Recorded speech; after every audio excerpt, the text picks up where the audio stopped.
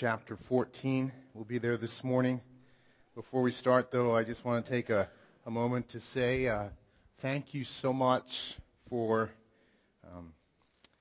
your card and your gifts and your encouragement. Last week in Pastor's Appreciation Day and month, it is such a blessing to get to do what I get to do. I'm very aware of God's grace at work, and I don't feel worthy of that encouragement, but I recognize the grace of God at work, and I'm so thankful. And I'm thankful for the encouragement that you bring. That is used by God definitely to buoy me and my wife and our family, and the gift. Financial gift was wonderful and will help us pay for our Christmas gifts. That's what we're going to use it for. So thank you so much. Thank you, guys. It's more than just doing a card and giving a gift. As great as that is, it's getting to do this together and experiencing the friendship and fellowship and partnership that is what it is to be part of a family, a church family. So it is a high privilege to pastor you guys. And I'm very grateful for that. Very grateful to God, grateful to you guys. So thank you so much. Well, we're going to continue in the book of Acts as we go through this wonderful, amazing story that teaches us about how the gospel, the good news of Christ, went from the life of Christ and with his disciples in Jerusalem to forming this new church that was empowered by the Spirit to be witnesses in Jerusalem, Judea, Samaria, and to the ends of the earth.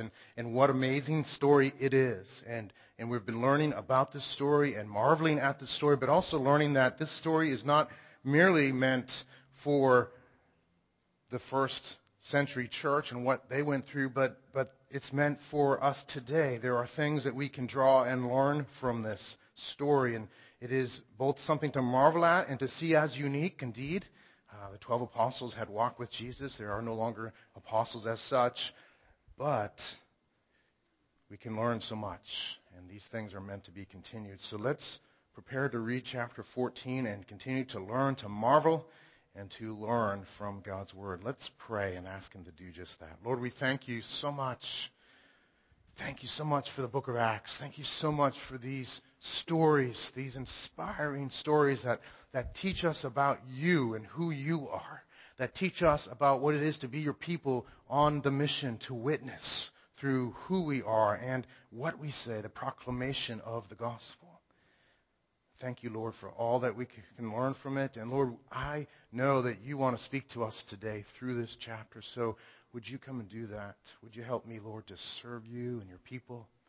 Give us ears to hear. May we listen to you, Lord. May I and other things fade into the background, and may your voice be front and center as we learn from you. May you be glorified, and may your purposes in and through our lives be propelled through the preaching of your word. We pray and we thank you in Christ's name. Amen.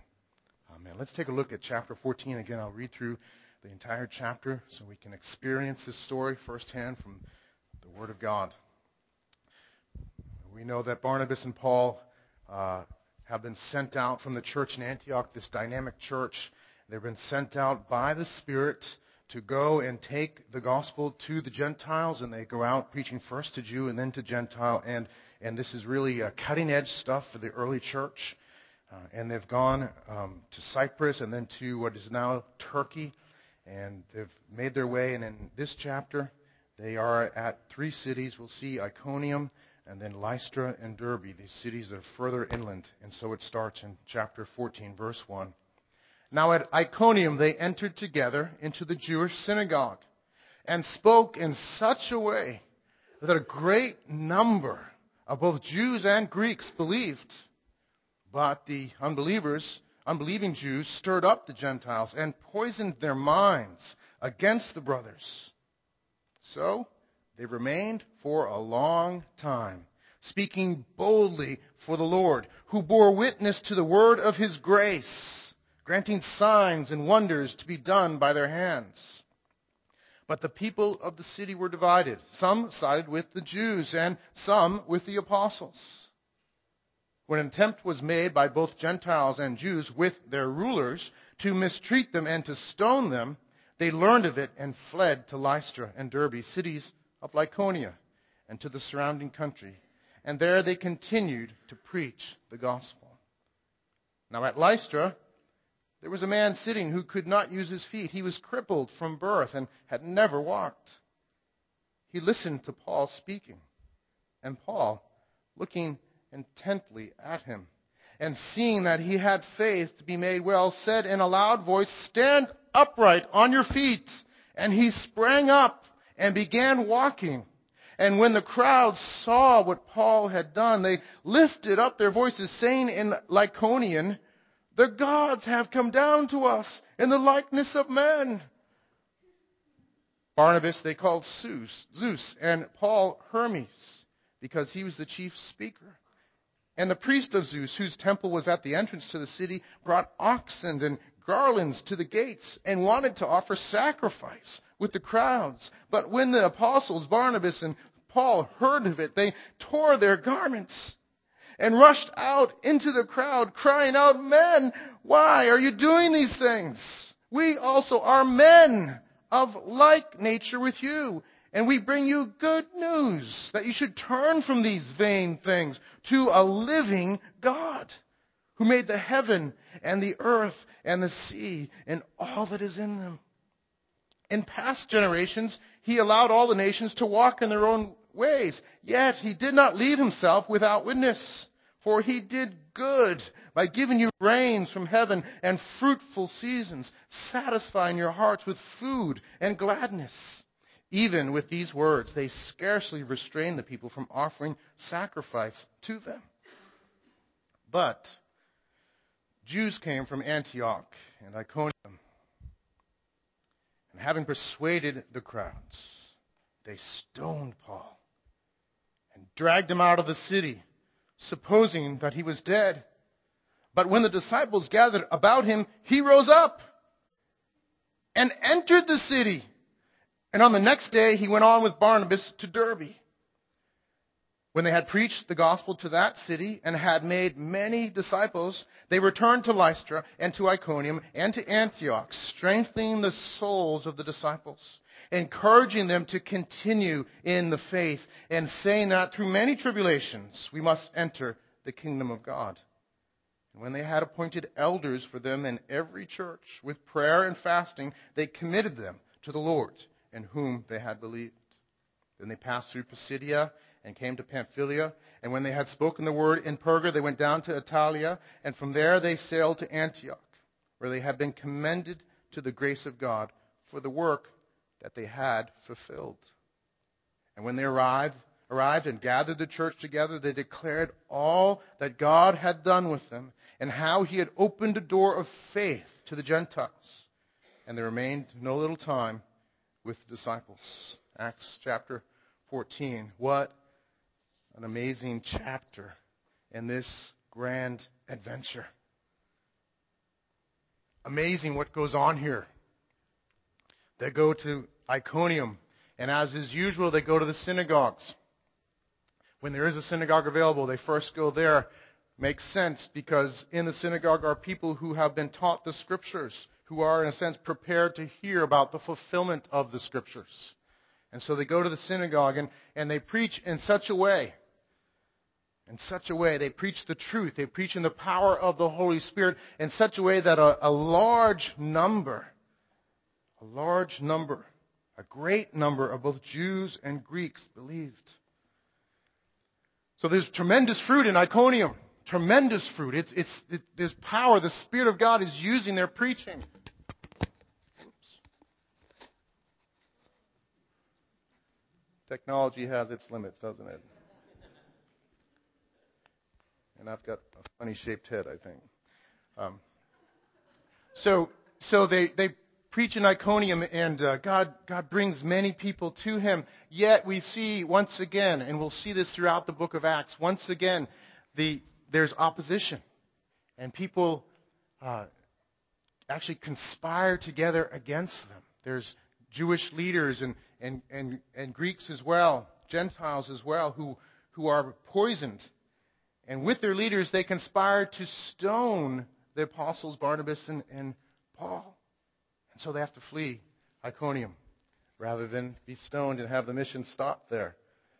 So they go on to Lystra. And what an amazing story in Lystra, isn't it? They go there and there's no synagogue apparently, so they're preaching in public.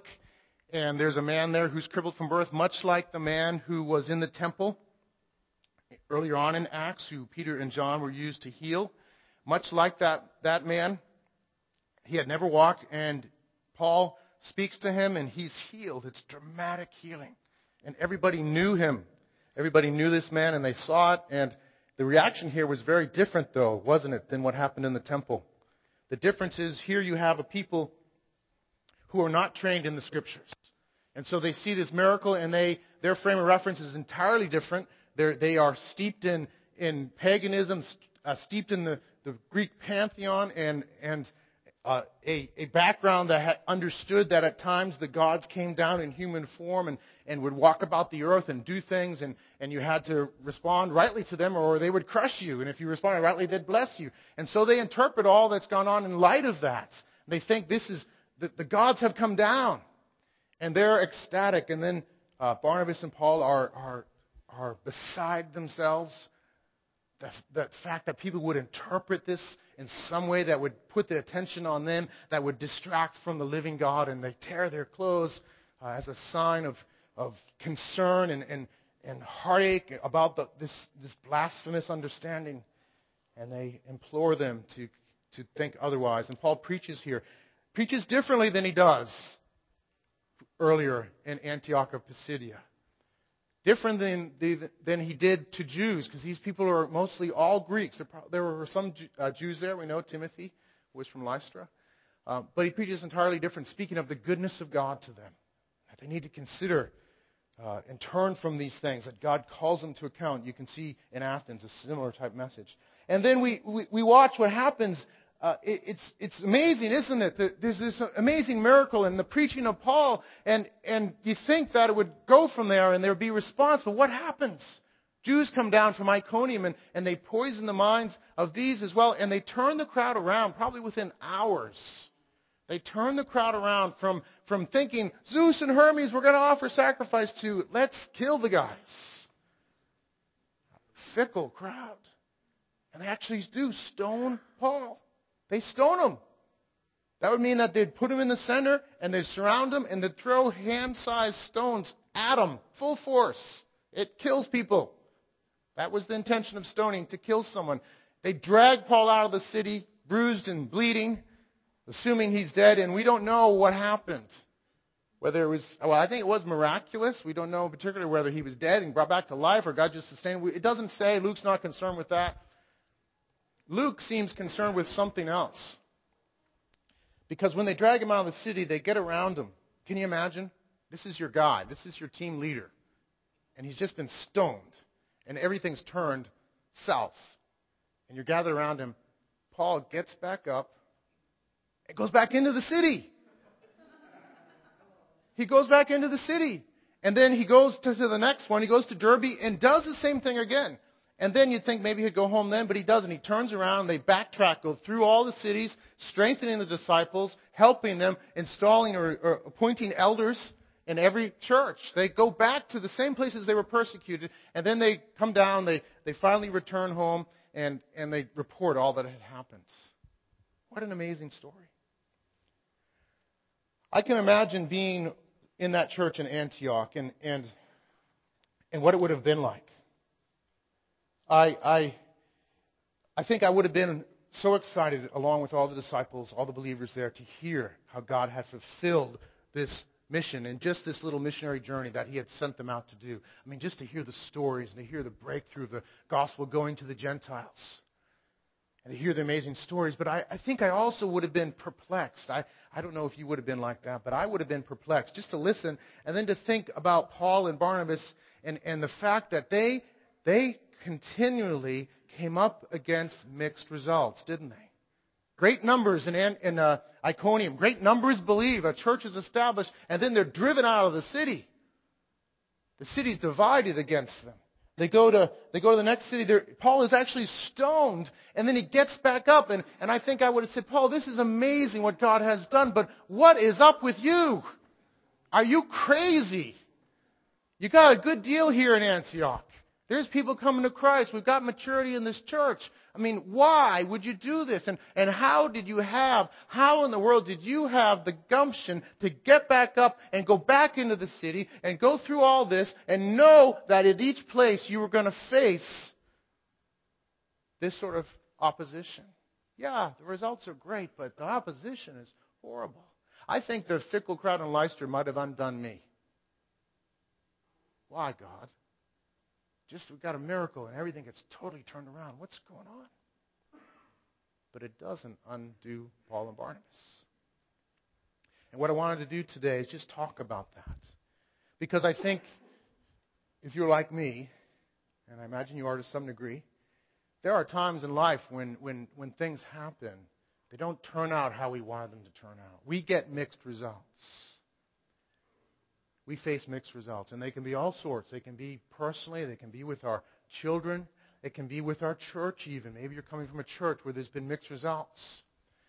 And as a result of that, at times we give up. Or something probably even more dangerous, we go into mere survival mode. We go into survival mode. Rather than thriving in the Lord, rather than going on, rather than maintaining our zeal. Paul says in Romans 12:11, this has been a verse that God has used in my life. Paul says in Romans 12:11, never be lacking in zeal, but keep your spiritual fervor serving the Lord. Never be lacking in zeal. Never be lacking in zeal. But keep your spiritual fervor serving the Lord, as it says in the NIV. What a command. What a verse.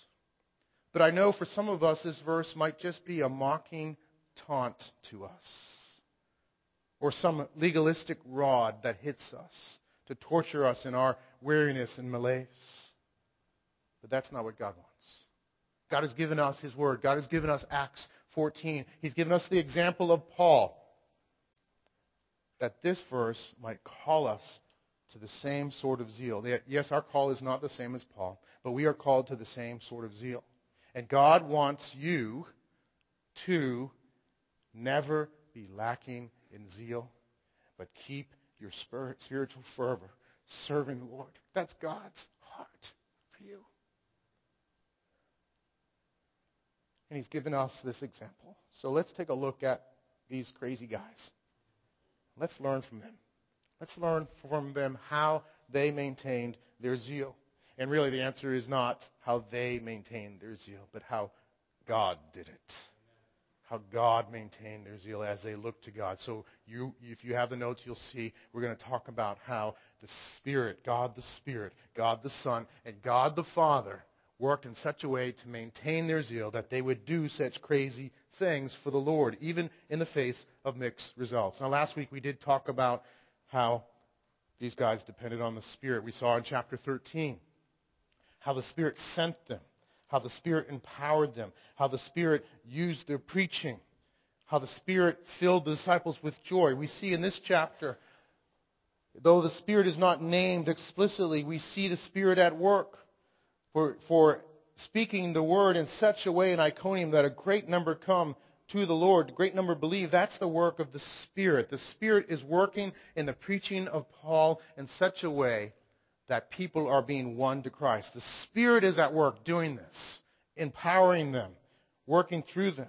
The healing of the man is a work of the Spirit. The preservation of Paul's life is a work of the Spirit. All these things are born of the Holy Spirit. And we need to get this lesson. We need it so much because for some reason, probably for multiple reasons, we are apt to neglect the third person of the Trinity and to functionally have a spirit, a Holy Spirit less or a Holy Spirit light Christianity. And to do such a thing for Paul would be unthinkable. Unthinkable. A great book to read about this is Paul, the Spirit and the People of God by Gordon Fee. And he looks at the teachings of Paul on the Holy Spirit. And Paul treasured the work of the Spirit. He depended on the work of the Spirit. Acts itself is really a book about what happens when we wait on God for power from the Holy Spirit. What results of that? Luke is the author of Acts, and Luke wrote the Gospel of Luke as well. And at the end of the Gospel of Luke, he says this, the Lord says this, Luke records it. And behold, I am sending the promise of my Father upon you, but stay in the city until you are clothed with power from on high.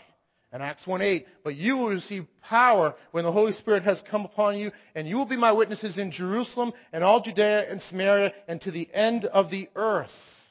They understood there was no witness, there was no fulfillment of the mission without the power of the Holy Spirit. And Jesus said, wait in the city until you receive power. Now, that was a unique occurrence. It was the first reception of the Spirit as New Testament people. And yes, indeed, we do have the same Spirit if you are a believer. We don't have to experience Pentecost all over again. But we must learn to wait on the Spirit. We must learn to look to God for power. The same principle applies. It isn't automatic. The Holy Spirit is a person, not a force. He's not an automatic force that's just in your life. And you can think, he's there, I'll go. He's a person. There's a relationship. We can grieve the Spirit. We can quench the Spirit. We can ignore the Spirit. We can resist the Spirit. But instead, we are to seek the Spirit's power. We're to wait on God and ask Him to fill us with power. We are to be desperately dependent on the Holy Spirit. The Spirit is the one that works in us and through us. The Spirit is the presence and power of God right now for us as His people. He is the one who works new life in us, who works faith in us, who gives us eyes to see, gives us the ability to understand and embrace the Word. He is the one who gives us a thirst for righteousness and then satisfies that thirst. He's the one that gives us love for God, a desire to see and savor His glory. He's the one that reveals the glory. He's the one who empowers us for service to His purposes. He is the one that works love and joy, peace, patience, kindness, goodness, faithfulness, gentleness, and self-control in our lives. He does all these things. He guides us. He leads us. He meets us. The Spirit does all these things. And we must rely on the Holy Spirit. We must be desperate. We must recognize, I must recognize daily our desperate need for the Holy Spirit.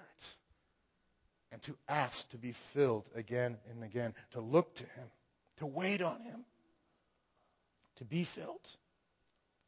For Paul, it would have been unthinkable to do this missionary journey without an active, desperate dependence on God, the Holy Spirit. You can take time to survey his writings and draw that conclusion yourself. It's there. Gordon Fee says about Paul in his book, the Spirit is God's own personal presence in our lives and in our midst. He leads us into the paths of righteousness for His name's sake. He is working all things in all people. He is His glory, and He is present in our worship as we sing praise and honor and glory and power to God and the Lamb. It is for God's people of a later time like ours, once more, to grasp these realities by experiencing them if we are to truly capture Paul's understanding. How do we do that? We wait on the Lord. We look to Him. We cry out to Him. Paul says elsewhere, for this I toil, speaking of his mission, struggling with all his energy that powerfully works within me. We need that sort of energy. We need that sort of power. And God has promised to give us this. In Luke 11, where Jesus is talking about asking, seeking, and knocking, in this account in Luke 11, it speaks of the Father giving the Holy Spirit. It says, if you then, who are evil, know how to give good gifts to your children, how much more will the Heavenly Father give the Holy Spirit to those who ask Him? So, do you ask Him? Do you cry out? Do you ask Him for the Spirit? Do you ask Him to empower your life? Do you ask Him to take you deeper into truth, to empower you for service, to work a thirst for holiness in your life that's a genuine, deep, Christ-centered thirst? Do you ask Him? Younger generation, you've grown up around the truths of God. You've grown up around truth and you are better schooled than we are as adults. But let me ask you, are you asking God to experience His truth in a deeper way through the Holy Spirit? Do you want more of Him? Do you want more of His power? Do you want to see the things in the book in and through your lives? Do you taste and see that He is good, or do you just know it upstairs? You have to know it upstairs. That's where it starts, but that's not where it finishes. The Spirit of God needs to come and empower you. You may know the Lord, but do you know the Lord? Do you find His truth shaping your life? Is He your passion? Is He your truth? Not just intellectually, but in your life. Can you look at your life functionally and say, I want to do these things. I want to be like Paul. I want to be crazy for the Lord because He's the Lord, because He's in my life. Are you hungry? Are you desperate? I pray you are. I pray we all are. I'm learning myself how to be desperate for the Holy Spirit. Paul and his team was desperate, and he got back up and went in and did what he did because the Spirit was at work in his life and through his life. That's the work of the Spirit. Second, Paul continued and his team continued because he gloried in Christ. He gloried in Christ.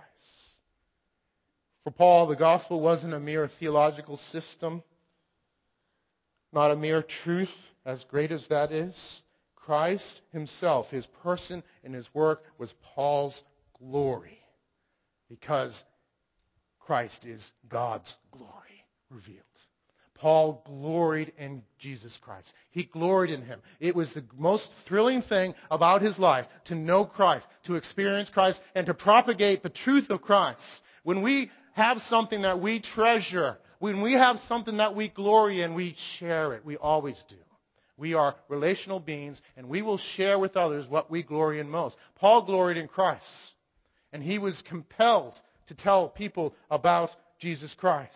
He says in 1 Corinthians chapter 1, for Jews demand signs and Greeks seek wisdom, but we preach Christ crucified, a stumbling block to Jews and folly to the Gentiles. Later on in that section, he says, you are in Christ Jesus, who has become to us wisdom from God, righteousness and sanctification and redemption. So that as it is written, let the one who boasts, boast in the Lord. His boast, his glory is in Jesus Christ. He treasured that. He gloried in that. That amazing story, the story that is better than any other story ever. The story of Christ outdoes all stories. There'll never be another story like it.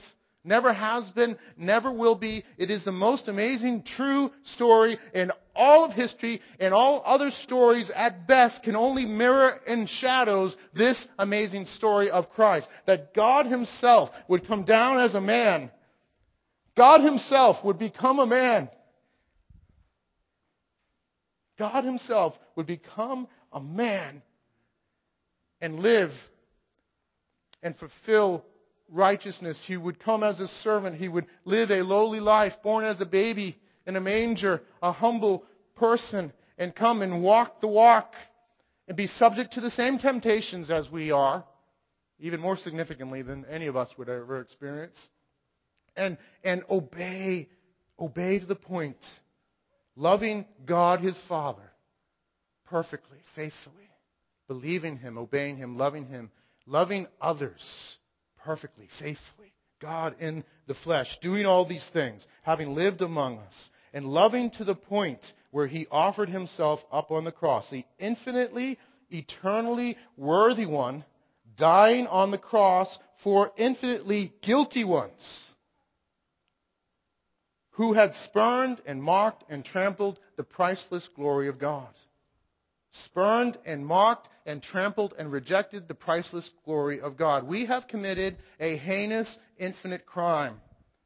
We have beheld the glory of God in creation, just in creation, that shows His divine nature, that He's good and ordered and perfect, and His eternal power, that this is an infinitely powerful God in His creation. We have seen it and we have said, no thanks.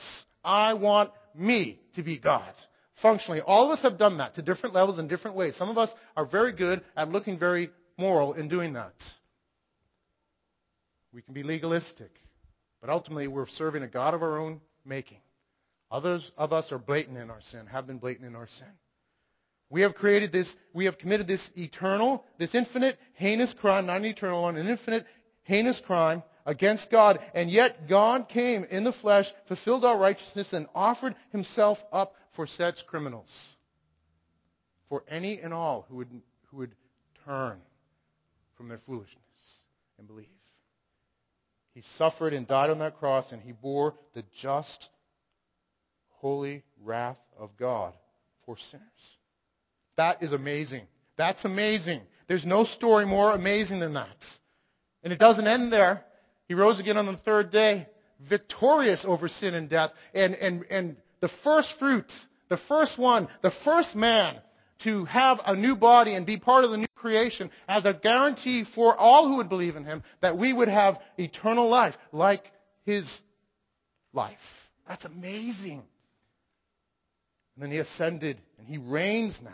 He reigns now. He's working. He's not absent. He's reigning. And the Spirit of God is the active agent of the Trinity doing the work. And he will return. That's an amazing story. There's no better story. It was Paul's glory. That was Paul's glory. That's why. That's how he got back up and did what he did.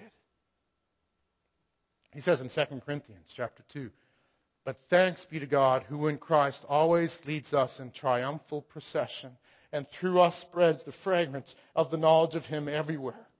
For we are the aroma of Christ to God among those who are being saved and among those who are perishing. To one a fragrance from death to death, to the other a fragrance from life to life. Who is sufficient for these things?" Paul gloried in Christ, and he knew that as he told the story that he had to tell, that God would use that story. God would use his people and who they are and the testimony that they bring to be an aroma, and a glorious aroma for some. Some would hear it, many would hear it and experience it and smell that aroma, and it would be the sweetest smell they had ever known. It would only grow sweeter and sweeter. And for others, it would be a stench. What a tragic thing. What a tragedy. But for some, the sweetest thing that they could ever experience would actually be a stench of death to them. Paul recognized that as he proclaimed Christ, he was God's sword coming down on mankind. Some would receive and embrace, others would reject. Who is sufficient for these things? Amazing that God would use us that way. We don't know who will be on what side until the final day, but it's amazing as we witness to this truth, as we glory in Christ, as we tell the story that must be told, the greatest story there is, that God would make it a fragrance of blessing and life to some and death to others. If you're here with us now and you're yet to be a believer, I don't say that to somehow cordon you off. The invitation's always extended to any and all, whosoever would come. All you need to do is turn from foolishness, place your faith in him, and experience this fragrance that's life to life. Paul gloried in Christ and therefore was propelled to continue to share. Finally, the Father. Paul continued on this mission despite mixed results because he knew that the Father was over it all. He knew that the sovereign grace of God was at work both through results that led to people believing and results that led to people rejecting. He knew God was over all these things. He had a strong sense, an appropriate biblical sense of the call and providence of God. He had seen it in his own life, hadn't he? He was a man bent on destroying the church, not interested in the things of the Father, thinking he was, but really interested in his own righteousness. He was not interested in the gospel of Christ except to extinguish it. He wasn't pursuing the ministry of the Spirit except to murder those who did. He was hell-bent. And God stopped him in his tracks, confronted him, converted him, transformed him, and commissioned him. He knew God had done it, and not himself. He knew that God was at work, that the Father was over these things, and the Father had determined that now would be the day of salvation, that this gospel is to go forward and people are to come to Christ, to repent. And yes, some will be judged for rejecting, but God was at work. God was at work saving people such as Paul.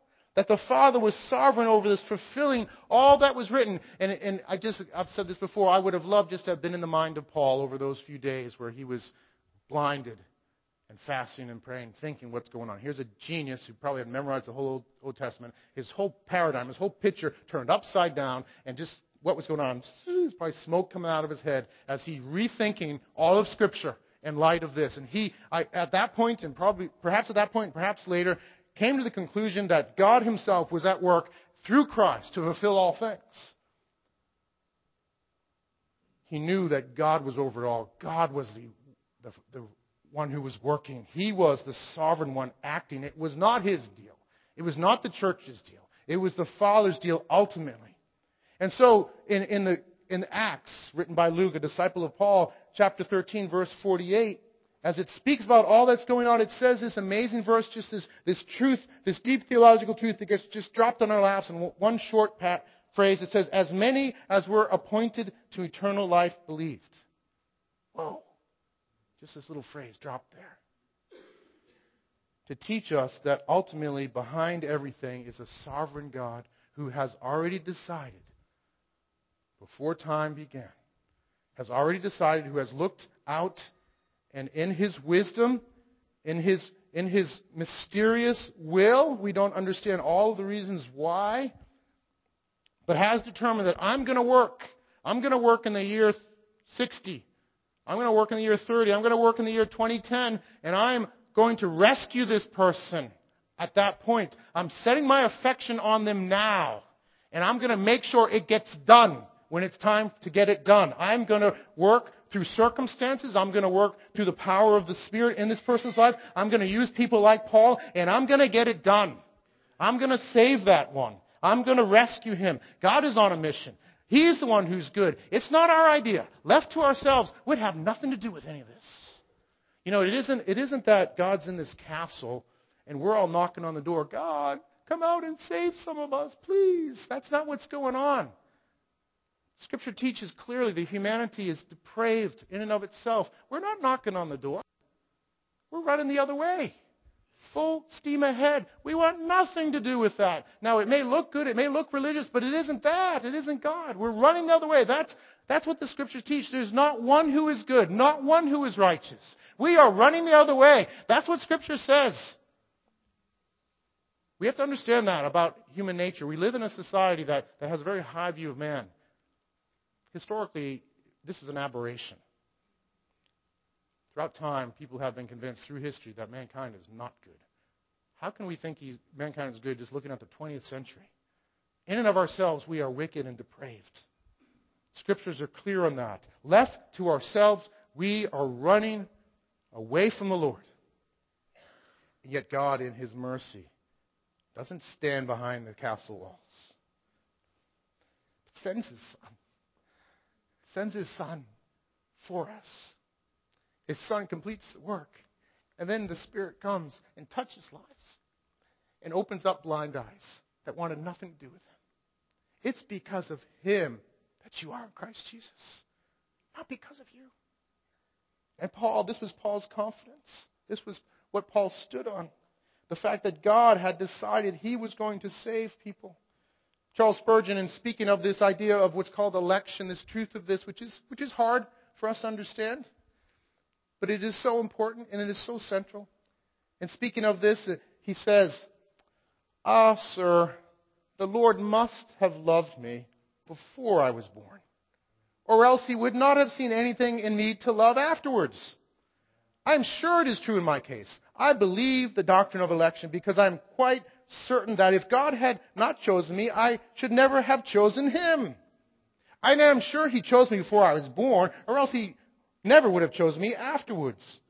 And He must have elected me for reasons unknown to me, for I never could find any reason in myself why He should have looked upon me with special love. So I am forced to accept that great Bible doctrine."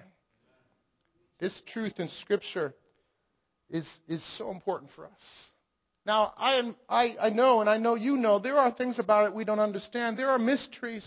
Indeed, it's hard to reconcile this with choice and culpability, which is very clear in Scripture. And we don't know who is, who isn't appointed ahead of time.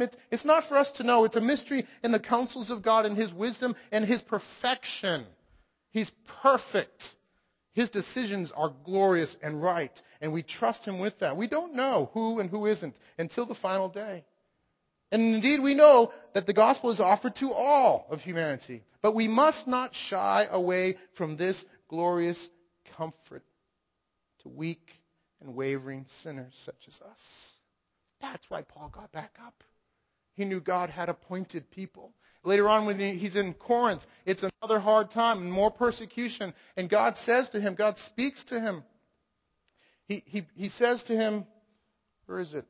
Do not be afraid, but go on speaking and do not be silent, for I am with you, and no one will attack you to harm you, for I have many in the city who are my people. He encourages Paul by saying, I'm with you, and there's many here in the city who I have for myself. He doesn't mean presently. He means I have them. I've set my affection on them. I'm going to save them through your ministry. So be encouraged. This truth is our confidence in evangelism. It's our confidence in mission. It's our comfort for the believer. It is not for the confusion and condemnation of the unbeliever, by the way. That's not how it functions in Scripture. Maybe in a rare case. But it's for the comfort and confidence of God's people. It is to propel us. It's our hope in evangelism. That God has decided He is going to rescue sinners. He's going to rescue them around us. That's our confidence. That propels us outward in evangelism. And He has many. He has many in Corinth. He has many, I believe, here. Here in Greater Haverhill, He has many. Revelation 7:9. There's a view of the final number, the worshipers before the Lord, those who are in white, those who have been martyred. And John says this, after this I looked, and behold, a great multitude. A great multitude. A great multitude that no one could number. Now, when they want to number things as big in Scripture, let's say thousands, and then thousands times 10,000s, and that means like gazillion. They didn't have millions, so that's gazillion. This is bigger than gazillion. A great multitude that no one could number from every nation, all tribes and peoples and languages, standing before the throne and before the Lamb. Remember the promise to Abraham? God said, your descendants will be like the stars of heaven and the sand on the seashore. Who are the descendants of Abraham? Those who live by faith, Galatians teaches us, His people. How numerous are they? Like the stars of heaven, the sand is on the seashore. The doctrine of election sometimes is used functionally to limit the number, to say that it's small. Scripture doesn't say that, and it's not to be used that way. This truth of God appointing ahead of time that He's going to save people should propel us. And maybe you're going to bank on small, but I'm not. I'm banking on big numbers. I'm banking on what Revelation says. I'm banking on what Genesis says. I'm banking that God's at work. I'm banking that He's at work in this church by no accident. He has sustained us. Those who have been with us for a while, you know the grace of God that sustained us. You know what He's done. We're not here by accident. He's not allowing us to buy the building by accident. He's not pouring out grace by accident. We're not seeing things by accident. He's doing it because He has a mission and a plan. He has many around here, and we need to orient ourselves that way. We need to believe Him and know and get back up like Paul did because he has many around us, because He's at work. The band comes up as we close. How many people here know William Carey? Know the name William Carey? Know about William Carey? First modern missionary to India. He loved this doctrine. And as he looked at this truth, and as he looked at Scripture, he was propelled into mission. He was propelled to get back up. Read his biography. He was knocked down and got back up many times. But when he first wanted to go on mission, he went before a board. And he basically said, guys, the Great Commission, is it not for today as well? Is it not for today as well? And someone there, Mr. Bad Theologian, I call him, he said, young man, sit down. When God pleases to convert the heathen, He will do it without your aid or mine. That's Mr. Bad Theologian. He's totally misunderstanding the doctrine of God appointing, of His grace. This is what William Carey said at other times. Expect great things from God. Attempt great things for God. There's a couple others if you want to advance those, Brendan. Other things. To know the will of God, we need an open Bible and an open map. He looked at the world and thought, God is big. God's at work. It is not the commission of our, and then he said, is it not the commission of our Lord still building upon us? Can we not do more than now we are doing? Is there one more quote, Brendan? Is that it? Just that? Okay. So his response was, no, Mr. Bad Theologian, you're Mr. Bad Theologian. God is at work. We believe God. The commission is here. I'm going out. And this man went out. And if you read the story, we don't hear much about him because he went to India. We don't hear much about India. There are millions of people today affected by this man, what he did. He was used to really transform the Indian culture. And just read the story. There was murder of widows, murder of children going on. There was all sorts of horrid things I don't even want to mention from the pulpit going on in the Hindu society. He came in and preached Christ, loved people, and did good for them. And he affected them in terms of science, technology, and most of all, the gospel. It was a model. He preached Christ, built people up. He helped churches, and he really changed India. What we see going on now in India, which is really fabulous, is through this man. By grace, will you be like William Carey? Will you be like Paul? Will you ground yourself in the sovereign grace of the Father? Will you glory in Christ? Will you desperately depend on the power and ministry of the Holy Spirit? If so, and this is God's heart, we will maintain our zeal. Never be lacking in zeal, maintaining our spiritual fervor. May God do that. Let's pray. Lord, we thank you for your word. We thank you for these truths. Lord, would you come and bring them home to us in our minds and our hearts? Would you lead us forward? Would we depend on you, Father, Son, and Holy Spirit in such a way that we get back up? Not because we're powerful, not because we're strong, but because you are working in our lives. And I pray for those right now who feel like they've been stoned, been put to death, who are struggling. Would you touch them right now? Would you minister to them, Holy Spirit? Would you revive them? Would you cause them to glory in Christ and delight in the Father's goodwill? And would you use them in the roles you've called them to? For our joy in you and your great glory, we pray.